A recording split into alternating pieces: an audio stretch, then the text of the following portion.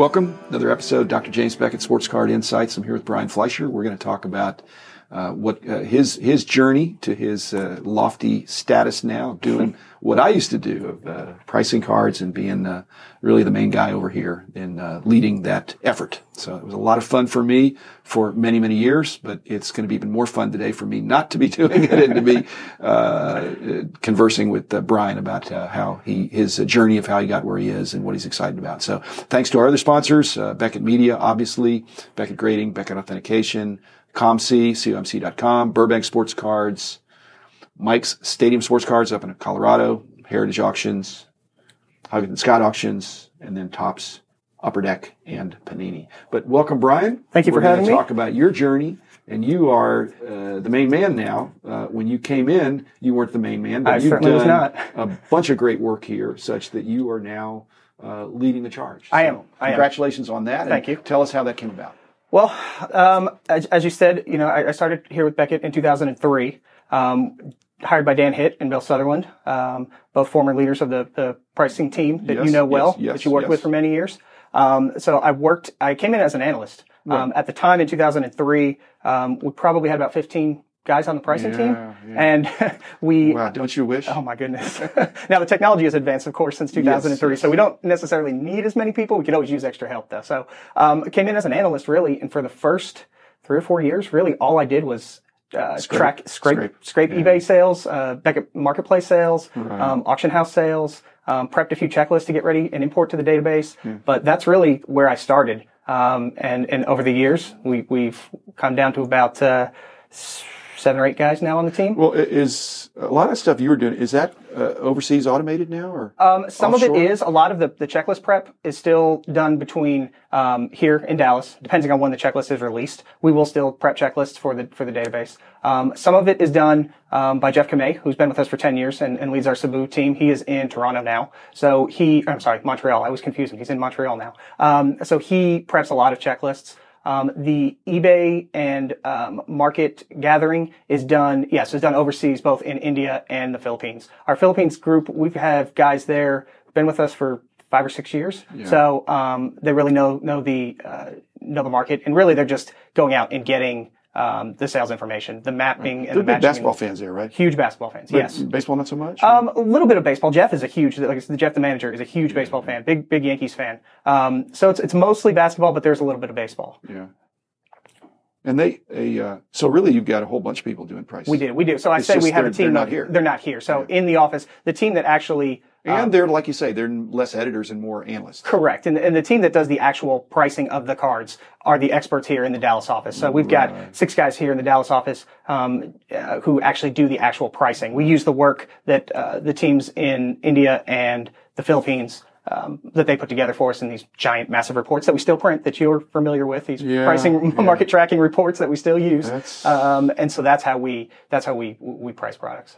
What percentage of your time is pricing cards as opposed to doing kind of leadership activities or putting out fires? It's probably kind of complicated issues. 75-25 putting out fires, leadership. Really? Yeah, it really is. I really like the pricing. I try and do as much as I can. I still do the majority of the baseball pricing. Do a bit of soccer pricing. Admittedly, we're way behind on soccer pricing. That's a market that's really growing, getting more popular, more product coming out left and right. Now, keeping up with it is an issue. You get all these different leagues and nationalities and all it's that tough. Really, really tough. Yeah. A lot of baseball. My work is spent on baseball, a little bit of basketball and a little bit of soccer. But we have 2 other analysts who handle a lot of that. So I wish I could spend more time doing it because that's what I love. I love being in my office with my door closed, with my market reports and the database. I'm not in charge anymore, so I can just say this, but my guess is you're understaffed in the sense that there's an awful lot more work than what was there when I was here, and you have less resources. You have some more automation. But we have more automation. It's really tough. Yeah. And so you're not hiring. We can hire. Yes, we can hire. So what would you be looking for if you're hiring? Anyone who it's difficult to find people here as anyone. It always was. Yeah. It's always difficult to find people. We interview a lot of people who say, "I haven't looked at a card since 2000, but I really like sports." Well, as you know, the industry is in the market is so complex and so different. Complex. With the levels of parallels and just the number of products and the number of inserts and the difference between an insert and a parallel insert and a regular parallel and an autograph and amendment and a cut signature, and it goes on and on and on and on. So to find someone who is really involved in the hobby and wants to move to Dallas, and wants to work in this. And you've got to be, we say kind of a certain kind of crazy to do what we do. If you're someone who likes to be real social and up and around, and we like to be with our reports. We like to be. Right. Well, it's a real the whole other analytical. factor if somebody's married and has kids. Exactly. That's another whole thing. Yeah. We were very fortunate back in the day, to make some wonderful strategic hires, but most of them were guys that many of whom are married and have kids now. Yep. And Dallas, just to be on the record, Dallas is a great place to have a family or be single or whatever. Yep. It's a wonderful place, and it's kind of a hobby hub. Yeah, we can definitely hire. We're definitely looking, but it's a matter of finding the right fit. We find a lot of people who collected in the 80s and 90s and haven't touched anything since then. We've got a lot of people who are really into vintage cards, which is awesome. That's what a lot of us are really into. Unfortunately, the bulk of the work is in the modern section. Yeah. So, we're trying to add, but I think we can, we're keeping up the best that we can with the group that we have.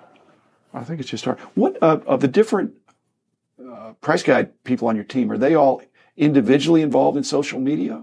And you, or is that farmed out a little bit? Usually, it seemed like if you were speaking for the company or making comments and real time. Yeah, there's a few of us who have access to the social media account. So the editorial team, Ryan Cracknell and Kieran Steckley, have access. Mike Payne, of course. Gotcha. So that's the editorial team. On the pricing team, it's mostly myself and Eric Norton who handle the social media interaction. Matt Bible, our non-sport and gaming analyst, handles some of the non-sport issues.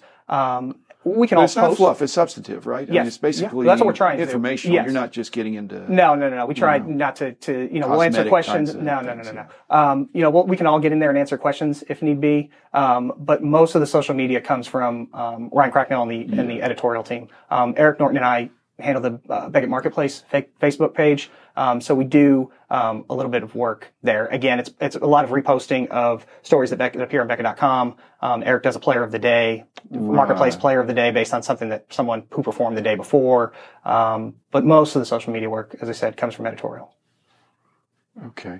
And again, how much of the market is eBay these days? It seemed like when we first started, there wasn't an eBay. And so it was all card shops and card shows. And that's why we had a huge travel budget and a huge team. And I think that was a lot of fun. Yeah. It was a lot of work. And you really had to have you had to be able to evaluate the reliability of the source.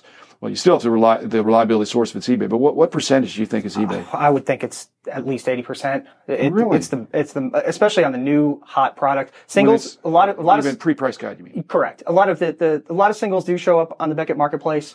We've got about 75 dealers now in the marketplace, where a lot of singles show up. Of course, a handful do show up, or more than a handful, of course, show up on COMC. Yeah. The super high and graded, of course, as you know, usually ends up at the major auction houses like Heritage and the Huggins and Scott or those type places. And then the rest of it usually just funnels to eBay. Yeah. So we rarely get any reports from dealers anymore. Like, this is what I sold at my shop. Yeah. Almost never. Same thing with collectors. I know when I started, we'd get a little bit more of that. It was starting to. Is that because dealers have moved more toward selling boxes and packs and things? Maybe they just moved to selling online and they figure we get it anyway. I think there are a lot of dealers who certainly don't break product. There's some who do, in the marketplace dealers, of course, because they need inventory. But there are certain products that they'll break because they think they can make money on them, and certain products that they don't break just because they don't feel that they can make the money on that.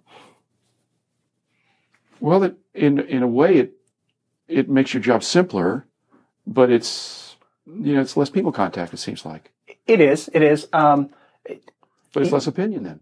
Correct. Maybe that's good. I mean, there always was some level of the challenge is the good part is that the majority of the information is in one place, and we know where to go find it. The challenge is that, as we talked about, that the products are so complex and there's so many parallels to everything. It's not uncommon to have a product with 10,000 unique cards in it and 135 unique insert sets. Now, some of those insert sets may have 2 or 3 cards or parallels, and some may have 200. But it's just a matter of then taking that single line from eBay, that single card from eBay that says whatever Mike Trout, number to 25, and finding which of the 20 Mike Trout cards number to 25 is. That's the challenge. Now, at some point, in some inserts, all my trout to 25. It doesn't matter if it's this insert or that insert, or this pair or that. It's all going to sell for about the same. So there's some tricks that we can use to make it a little bit easier for us. But it kind of goes back to why it's hard to find somebody to come in and you got to train them and get ready to go. If they really knew what the job entailed, they'd be properly overwhelmed. Yes. And then it's like the catch-22. They'd be insane to apply. Yes. Exactly. But then, but it's very rewarding. It's a lot of fun. And the only problem, which again, there's a very very small fraternity of people that have been in your chair, but I'm one of them. And when you do such a great job 1 month, you get the privilege of doing it all over again the next month. And then trying to fix all the stuff or the next week if it's another sport. It's nonstop. It's really nonstop. And even then you're hoping that nothing especially good or bad happens between now and when the publication is exactly released, the hot list, which would make you look like you're stupid when in reality you could have nailed it on the day that was the day. Yep.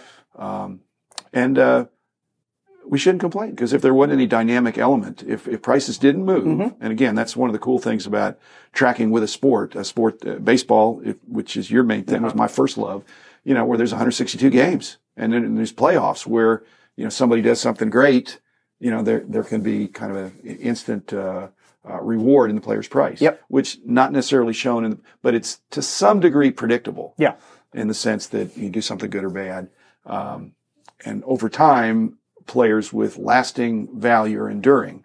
And so that's why I always thought, when we're doing these annual books, which I guess you're pretty involved in that too, is that's a once a year chance to kind of consolidate and try to figure out how does this apply to all these other more obscure sets besides the stuff that's coming out every. Yeah, we're trying to hit a moving target every month. We're trying to keep up with the new product, and then like you kind of alluded to, making price changes on players, hot or cold, sets hot or cold. We're up close to 11 million records in the database, about 4 million in baseball, give or take. 4 million different. Yeah. So if somebody said that every card, they would be lying. Number one. Yes, that's impossible with all the one-of-ones. Too many ones-of-ones. How many over 25? I couldn't tell you, but there are a ton of one-of-ones. There's a lot. Yeah, a ton. And, you could get into the fact that if you had 25 one-of-ones or one group of 25, that's still the same rarity of the card, but there's perceptions and sometimes all that in our frustration. Marketing. Yeah. Sometimes in our frustration, we say, why won't they just make one card of 100 instead of 20 to 5? And they will just make one, please. Yeah. We'll just change the color a little bit. Well, I think, I was doing a box break. One of the sponsors sent me something. I realized that if it's gotten to the point now, if the set is not complicated, then it's not interesting. And so if it's not complicated, you almost don't need a price guide, or you don't need a very thick price guide. You just need to know, hey, this guy is better than this guy, so his price is higher. But when there's all these different kinds of variations and parallels and inserts and other, signatures and memorabilia and patches involved, and again, we'd be out of a job, Brian, if it was deterministic. Yeah. It was here's the formula, but and to the extent there are some truisms, there are exceptions to every rule. Which, if there were no exceptions, again, we wouldn't have had a job. So I loved what I did, and I don't know that I think I probably after 20 something years had a little bit of burnout, but then I also had heart attacks. So maybe that counts too. But so don't have a heart attack and don't burn out. And but one of the reasons I don't think I did burn out is because, and I just want to end on this note, is that I really enjoyed the people I worked with, and I think you do too. And if you don't, even a good job can be kind of not as much fun if you're working with people. When you've been there as long as I have, or Jeremy Murray or Bill Sutherland, you've got to enjoy coming to work every day. You love what you're working on. You love the cards. Exactly. And you love the people. Is every day awesome? No, of course not. But that's life. So, but there's more great days than there are bad days, and that's what I love about it. What a great statement to end on. That's my goal for this podcast too, to be more great days. And this has been one of them. I really enjoyed catching up with Brian. Brian will do it again. Listeners, thanks for listening. We're doing it because, again, we wouldn't be here if there weren't customers and collectors and people out there that loved cards as much as we do. So thanks, Brian. Thank you, Dr. Thanks, listeners. We'll be back again tomorrow.